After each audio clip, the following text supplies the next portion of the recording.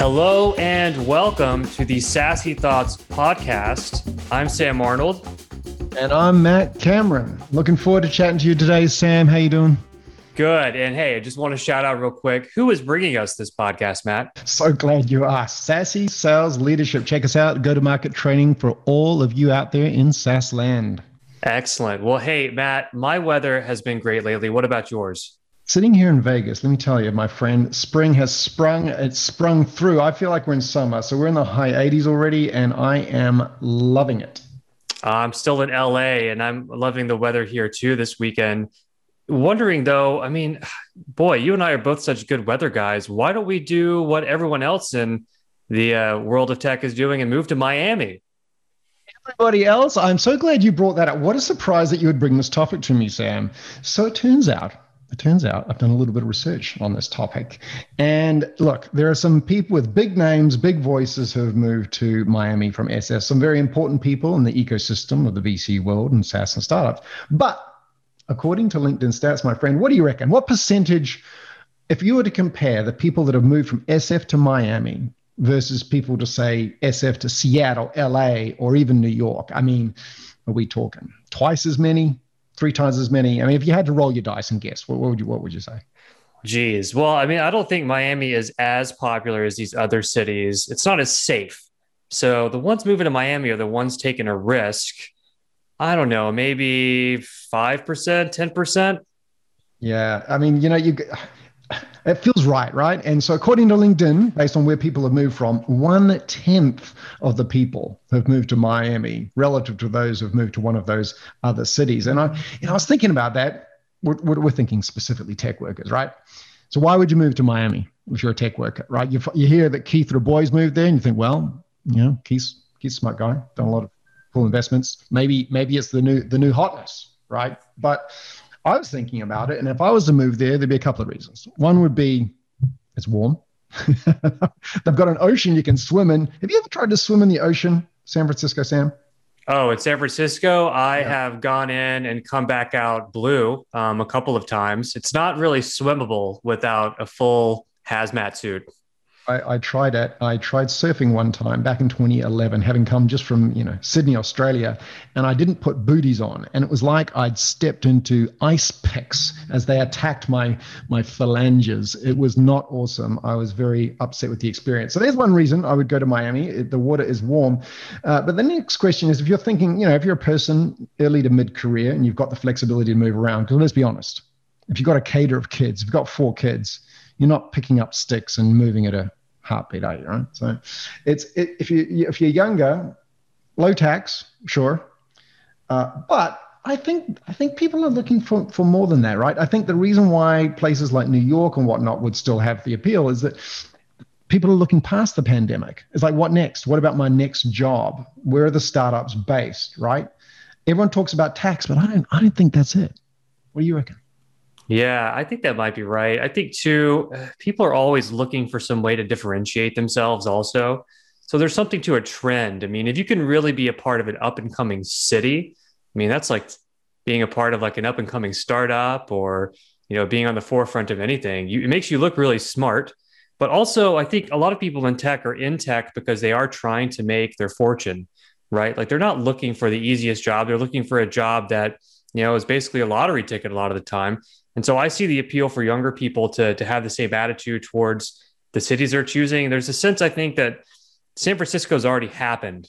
It's already happened. And people have already been making their claim here, staking their claims here for so long that I think the idea that being able to go to a place like Miami and be one of the early adopters, I can see where people would find that really appealing as well. I've got an early adopter idea. So thinking about San Francisco, why would you live there other than all the things you've just talked about? Well, proximity to cool things, right? What about Tahoe and skiing? What about world-class hiking? Fantastic restaurants, all that good stuff, right? You know where else you can do that, Sam? Gee, I don't know. Las Vegas, baby. Las Vegas. Most people don't know this, but Mount Charleston. So where I live, Mount Charleston is a ski location, which is about 45 minutes from where I live on the outskirts of Vegas, right? 15 minutes from where I live, you've got Red Rock Canyon, fantastic hiking. And then, of course, you got Vegas, all the entertainment. If you're a younger person, You want access to fantastic restaurants, entertainment, and let's face it, fantastic networking, because people fly in here from conferences all around the world. No one's talking about it. I'm talking about it. You heard it here first. Tony Hsieh started it. Rest in peace, Tony, with Zappos here, and really did a lot to invest in downtown Las Vegas. And it hasn't really kicked off yet. I'm telling you, Sam, it makes no sense to me. And so come one, come all. I think Vegas could be a thing. I don't know. We should get this podcast sponsored by Las Vegas. My mind about Vegas was changed recently. I came to see you, as you know, Matt, back in January. And I tried to block out my memory. That events, PTSD, perhaps. that was me that showed up. The Red Rock Canyons. I mean, there's a lot of areas around Las Vegas I was never familiar with, even though I've been there several times for conferences. So, but hey, we don't have to keep going on for this free ad for Las Vegas. I think the idea here is that not as many people are going to Miami as you might be led to believe by the headlines. And there are many other viable places too. We'll see. I don't know. I think Miami is pretty low on my list. I think Las Vegas may be a little higher, but boy, I would love it if somewhere like maybe Bozeman, Montana, or some other really nice kind of outdoorsy city would kind of blow up a little bit more and make me feel safer about moving there, because I would love to live in a place like that. Well, that's what happened to Boulder, and it's a beautiful place to live, and, obviously suffered some recent tragedy, but Boulder, it really is fabulous place, fabulous people, and it's kind of random that it happened there. So you got to love it. But you said that people come into tech for a number of reasons, one prime of which is getting rich, right? Which really leads quite nicely, I think, the next thing we wanted to talk about were these new valuations, right? And it's hard. I was doing some research on this, and it depends which way you slice and dice it. I don't like talking about Series A, Series B valuations, because that's just kind of an arbitrary label, right? The question for me is, first round, second round, and traction, I guess, at valuation. There's been some crazy stuff. Like, one of my favorites, Sam, is Clubhouse, which got valued at $100 million last year, pre-revenue, with a few thousand users, right? And just because I like to keep throwing stones at those folks, did you see that Facebook has gone public beta with Hotline? I did not see that. Have you had access to it yet? I've not, and I've great FOMO. Great FOMO. So they have either video or not. It's recordable, which is a nice thing. But also something that seems like a big miss for me anyway with Clubhouse is you can use emojis and ask questions via chat and stuff, text and stuff like this. So it feels like you're participating, right? Twitter Spaces is out there, and there's this really cool one that sounds to me like Clubhouse on steroids. I'm going to pronounce it wrong because I haven't heard anyone say it, but it's spelled Leher, like Leher. It might even be Leher, who knows? In India, someone will tell us. And they have both audio and video clubs. Sounds a lot like Clubhouse in India. I don't know if you've noticed, Sam, but they've got a fair population. Oh, yeah. Yeah, I've been there. I've been there a couple of times. Quite a few people live there. Yeah. So the point of this, though, the crazy valuations, I want to bring it up because it's something that I think catches people out. The valuations today don't reflect the ridiculous increase in valuation. It doesn't reflect a ridiculous progression in terms of the state of traction of the investee companies. What's happening, from my observation anyway, is you've got so many more multi-billion-dollar funds out there. You've got Tiger Global, Andreessen, Insight Partners, GGVC, Excel, all great companies scrapping over early access to companies, and they've got so much money to deploy that they can put outsized checks way earlier into these companies. And I think people are being fooled into thinking that their company is somehow worth that. Does that make sense? Like, whereas last time, that smaller companies, seed companies would put in a check for 5 million or $1 million or whatever it is, right? And they'd do it at 20 million or 30 million pre or post. But when who was it? Tiger Global, and you've got a $3.7 billion fund to deploy, and you want to get access to these deals early, you go, sure, all right, you check for 20 million at $100 million post, because they don't care, because they can write so many of those checks. And my concern is that founders think their companies are actually worth that, and that makes it really, really hard. Puts a lot of pressure on you for raising the next round at that sort of valuation. But the thing I really care about is employees getting drunk on the stock. When a founder tells you, "Hey, we've just raised X million at $100 million valuation, we're the next hotness," I don't know.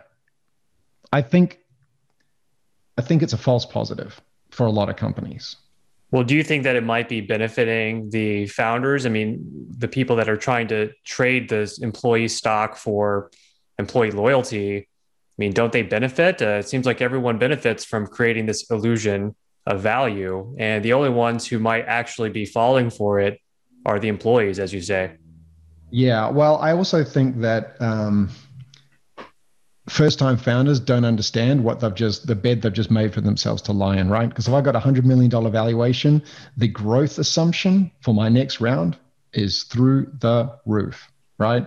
And then trying to hire savvy employees, seasoned executives, they understand this. So if they're getting their options at $100 million instead of $20 million, they're going to think twice about joining the company.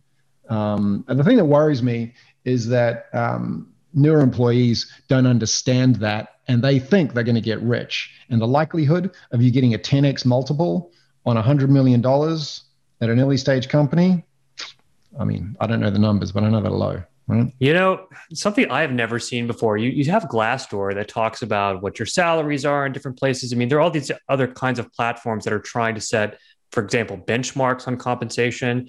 But I'm not really hearing too much around the value of stock or even tools out there to help you understand what are the likely scenarios of your exit from your employer or a prospective employer based on their offer, comparing it to what has happened in the past. I'm imagining, for example, could you have a kind of Glassdoor like platform where individuals are sharing not just what their salaries were, but what were their stock offers? What was the strike price? How did it actually plan out? Okay, they were acquired for this much by these investors, and this was ultimately my payout.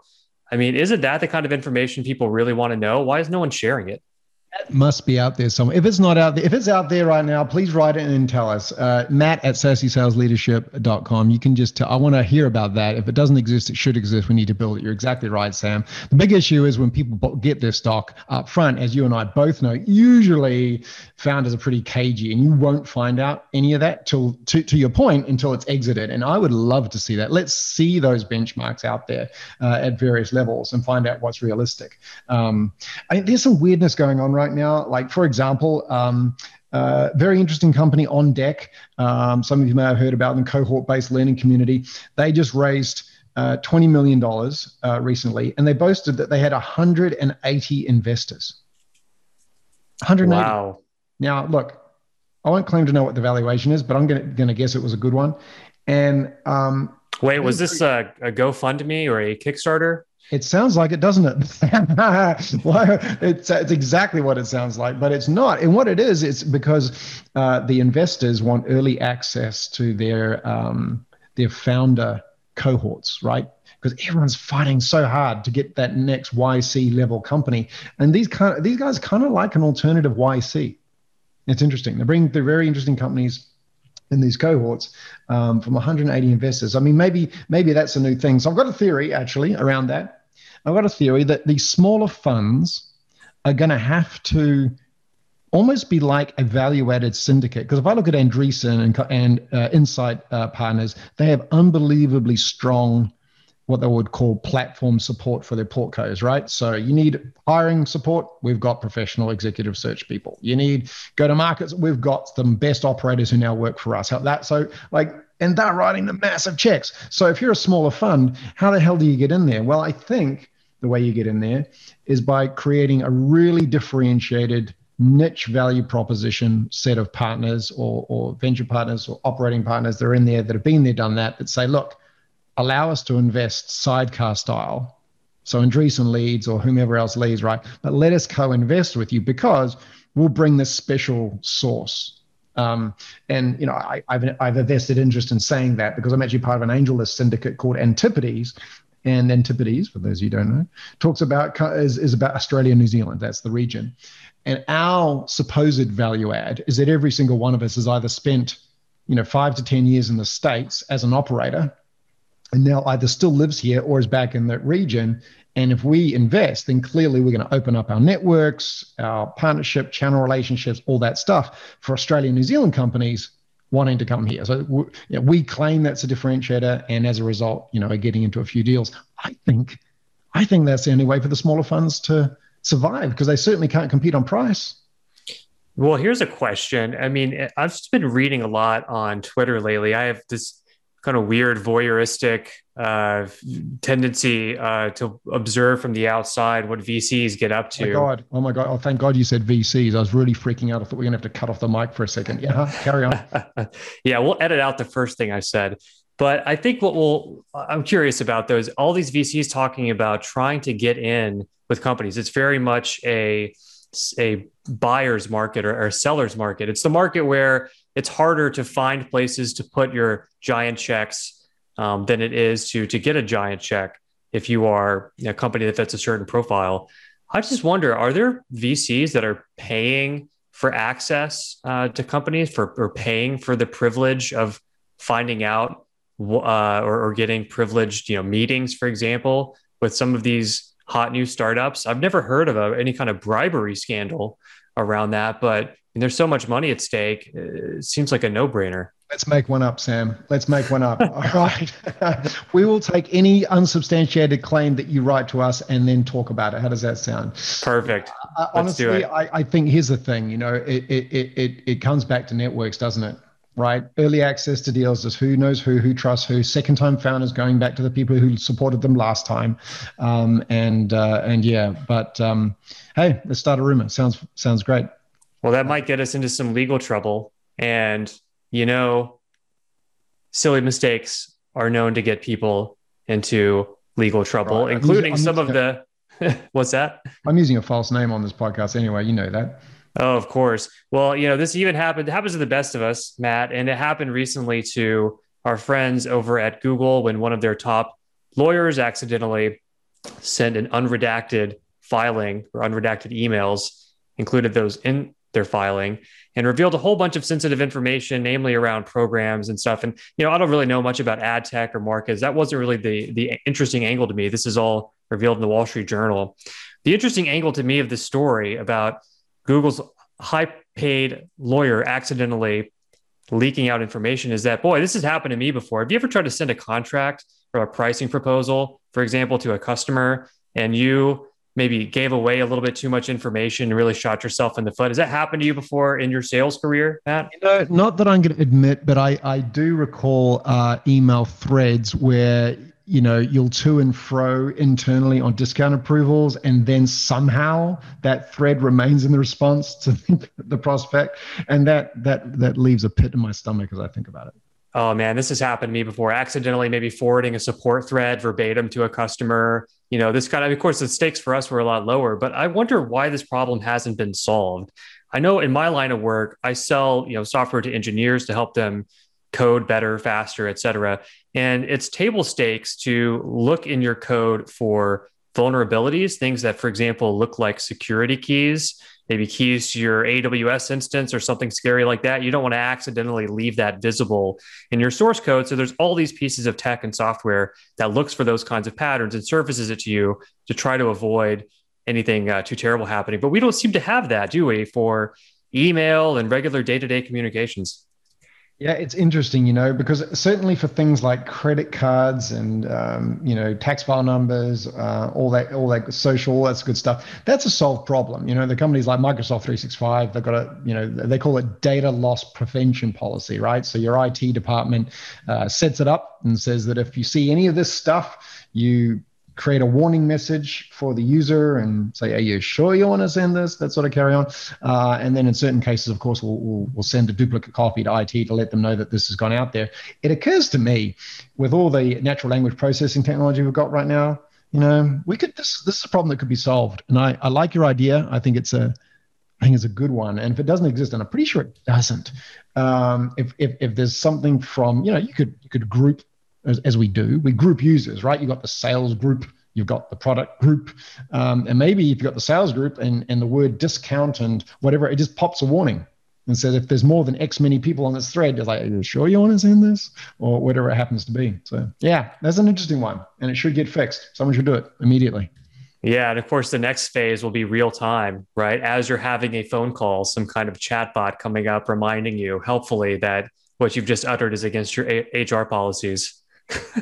Yeah, well, that's totally doable because you've got these great technologies out there like Gong and Chorus and whatnot that are basically on the verge of doing real time coaching. Like in the call, they're giving you sales playbook, like, oh, next thing you should talk about is this, or hey, you're talking too much, shut up. So it's a small leap. It's a small leap to do that. Yeah. Oh boy, I think I would benefit greatly from that. That goes against privacy, though. Of course, everyone's really concerned about privacy these days. And this is evidenced by a new iOS release coming out with Apple actually enforcing privacy transparency. They're calling it app tracking transparency. And the idea is that there's now a kind of global permission system so that if one of the apps that you've downloaded wants to take your information, your metadata, and use that to track you around the web, to give you personalized ads, kind of have these unified profiles of their customers. And well, you're going to have to give them an explicit thumbs up on that, or they're not going to be able to do it. But I'm not really sure if this is quite the right approach. But first, I want to hear from you, Matt. Like, what do you think about this privacy movement, this kind of hesitation to share metadata and so on? Do you have a sense about it? I think we're strangling the golden goose because unfortunately, through some either lax policy or just hacks, people have been unnerved. We read about LinkedIn data being leaked out, Facebook data. You had some personal experience with that, right? Oh, yeah. So Facebook, and I'm not really sure about the story. I haven't read too much about it. I know that what happened was, in general, Facebook's at some point had a bunch of personal information that got consolidated and leaked. But it was 500 million users, and I was one of those. So my phone number and my address and my name that got out there. And boy, I get so many spam texts now every single day. And this was happening even before this leak. This leak was just the latest in a string of these identity leakings that I get notifications on. And I'm thinking about actually changing my phone number now as a result. But at the same time, it's happened so often that it's hard to care too much. And I wonder if that's what's happening to the rest of us, if we're just being conditioned to be apathetic about all of these information leaks. And the same thing will happen when we start having to give explicit opt-in on tracking us around the web. If it comes up frequently enough, it's just one more thing that you're going to mindlessly accept. And I'm not sure if it's going to have the effect that privacy advocates hope that it will. Yeah, I agree. But I'll just start by saying I'm sorry about all those texts. I'll stop doing it immediately. I don't want you to feel bad about it. I'm still waiting for those pills to kick in, Matt. And I think the thing that gets me actually, as I was thinking about this topic, was one thing I didn't expect was that people would allow social profile access via API, right? So the most recent one was announced yesterday by Clubhouse, and someone accused them of leaking data. They didn't leak data. They didn't get hacked. They actually have an API that allows you to see the usernames and the social handles and whatever else. And I don't know, that for me, I really don't want to feel like I'm picking on Clubhouse because I'm sure plenty of other people do it, but it feels a bit icky that you can kind of just plug the hose in and just suck all those profiles out en masse. I'm not sure why that would need to be done. So anyway, I think that there's always that argument, convenience over conservatism or privacy, I should say, and you've got to trade one off the other, don't you? Convenience for privacy. Well, I hope that your investor group is not trying to get in on the next round for Clubhouse, because you're going to have some explaining to do. I tell you what, at that valuation, I think we're probably out. Anyway, you know what? It is time. It's that time of the session. We get to talk about cool stuff that you have found. Sam, tell us about some cool new tech. We really got to get a theme song for this segment. I don't know. I'm going to sing. Okay. All right, Matt. Well, today I got a couple of real fun little companies for you. One of them, have you ever, Matt, I don't know if you recall this. Do you remember having a hard time adulting? Dude, I have a hard time listening to that word. Is that good enough? Adulting. So yeah, I really hate that word too. But okay, it is a problem though, right after college, especially those of us who maybe didn't have the most financially responsible parents. Let me back you up. What okay, about please? Folks who didn't go to college? So, yeah. Oh, it's true. Yep, it's I true. End up going to college. Well, I left home at 17. So I was living independently at 17. And I mean, adulting, are you kidding me? Yeah. It's true. Yeah, people come from all kinds of backgrounds. Some folks have, the advantage of a home life and upbringing situation where they enter adulthood fully knowing how to do fun things like pay taxes, budget, get a job, vote, register to vote, like all of the things that you associate with being an adult in the world. And then other people, so far have had to learn it the hard way, but a new company is trying to solve that problem. It's called Real World. So REAL World, one word. They just raised 3.4 million bucks to solve this with an app. And so the idea is you have a sort of knowledge base for subjects that cater to young people entering the world of adulthood, and then having a community around it as well to give one another advice, income, taxes, saving, early adulthood kind of stuff. This seems like really cool to me. I really hope that this takes off. So, Sam, I really like the idea. My only concern is there any ickiness behind it in terms of monetization? Like, is is this going to be a lead gen platform, like one of these sort of insurance broking type things? Or what do you know about how they're going to pay the bills?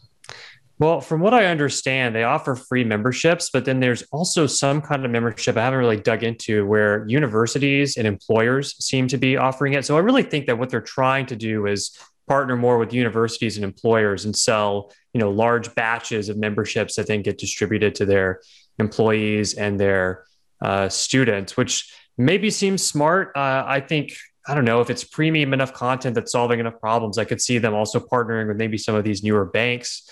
There's a lot of these content plays around helpful articles on finance, for example, where it's always ends up being sponsored by, Robinhood or some other kind of new finance platform, maybe like Mint, like Intuit and so on, gets involved with that.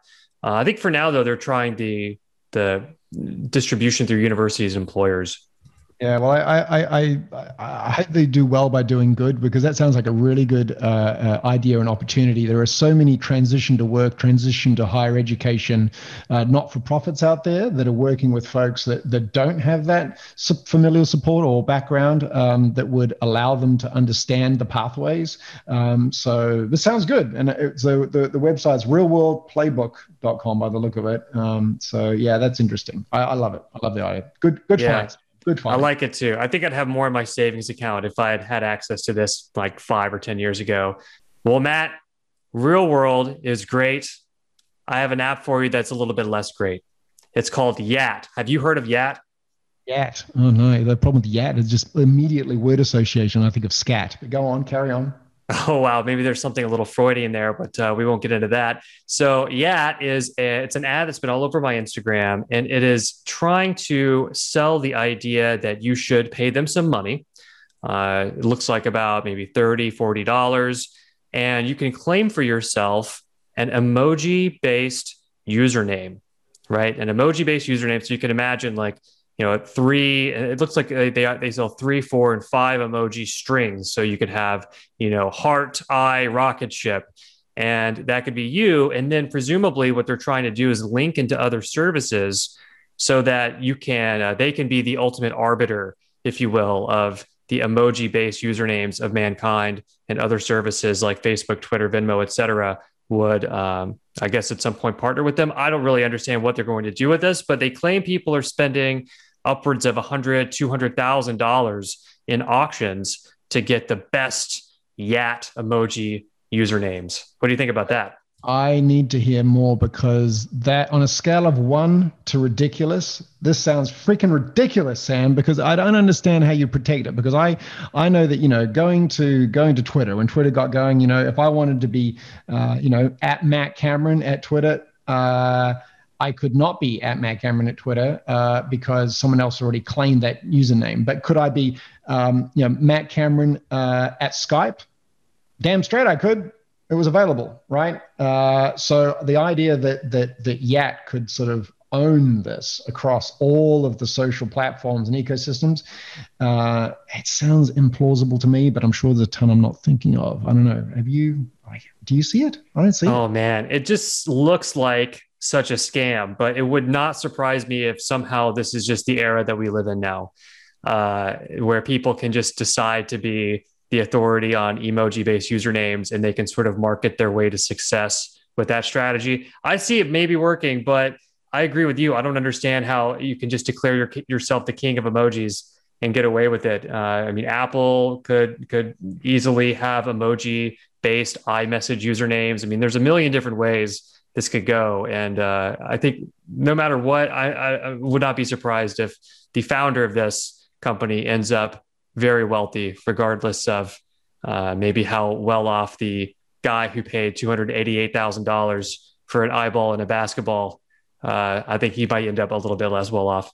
Damn it, and it's just I'm just worried I'm falling into a demographic that's becoming increasingly irrelevant, because it just makes me think about the company that decides they are the licensor and realtor for acreage on the moon, where with blockchain, Sam, I can prove that you own it according to my title company. Everybody else can look at it. Right? Everybody can look at it, but the value, like any other NFT, is that you can prove you own it, right? And actually, it makes me think, for those of you who are familiar with the twinkly lights on the art installation on the San Francisco Bay Bridge, right? That was a temporary thing, and the way they funded to keeping it going was they sold individual lights. So you could get a certificate and say, well, Sam owns light number 34 on column B right there. Now, I can almost guarantee they sold your light, Sam, 7 times. But if NFTs had been around as a concept back then, maybe they couldn't. And so I just find all of this terribly confusing. And it all just falls in the same bucket of old guy doesn't get it for me. So where I'm at. Well, I think on that note, Matt, we've had a great episode today. What do you think? I think we've had fun. It's awesome. I hope folks have been provoked into some thinking. Don't get drunk on your stock. There's some cool new toys out there. Privacy or not to privacy. Adulting is still a stupid word. That's how I feel about it. Sam, until next week, have a great one, and I'll look forward to chatting to you in about 7 days' time. That's right. Bye-bye.